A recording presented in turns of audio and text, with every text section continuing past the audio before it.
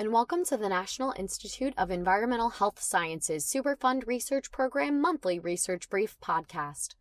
This month's research brief, number 270, was released on June 7, 2017, and covers how prenatal PCE exposure and maternal alcohol use are linked to increased risks of teenage drug use.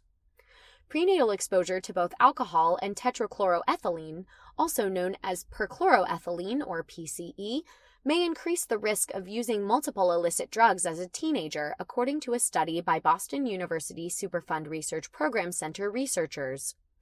PCE is a solvent frequently used in dry cleaning solutions, adhesives, metal degreasers, and other commercial products. Lisa Gallagher, Thomas Webster, and Anne Ashengrow examined the effects of early life PCE exposure from contaminated drinking water on risk-taking behaviors of residents in Cape Cod, Massachusetts, born between 1969 and 1983. Beginning in 1968, a vinyl liner containing PCE was applied to pipes in the drinking water distribution system. The vinyl liner was improperly cured, leaching PCE into the water supply. Due to the irregular pattern of the affected pipes, the region had drinking water with different levels of PCE concentrations when contamination was discovered in 1980. This promoted the Boston University researchers to study the potential health effects of PCE exposure during this specific window of contamination.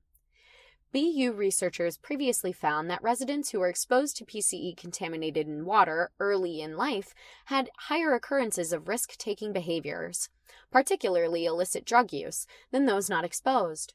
To see whether alcoholic beverage consumption during pregnancy modified this observed association, they compared residents without prenatal exposure to PCE-contaminated water or alcohol, those with only PCE exposure or only alcohol exposure, and those with exposure to both.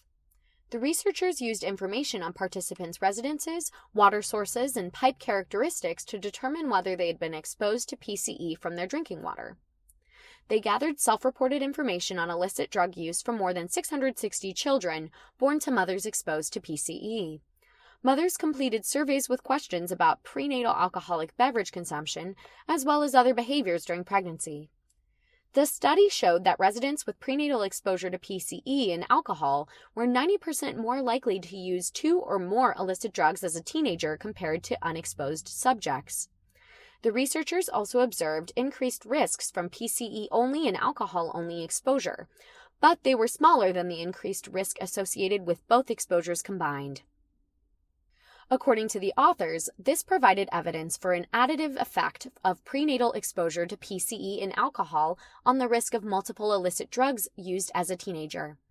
They also suggested that because PCE and alcohol are both solvents, they may act by similar mechanisms on the behaviors under study. The authors cautioned that further research is needed to examine the long-term behavioral effects of the early life exposures. They added that because the risk-taking behaviors occurred many years after the exposures, additional studies are needed to determine the roles that social factors, such as the level of parental supervision and peer influences, might play in the increased rates of drug use.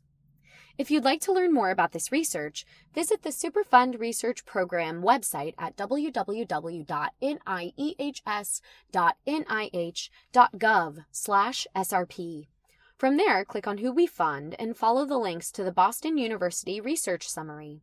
If you have any questions or comments about this month's podcast, or if you have ideas for future podcasts, contact Maureen Avakian at avakian@niehs.nih.gov. Join us next month as we discuss more exciting research and technology developments from the Superfund Research Program.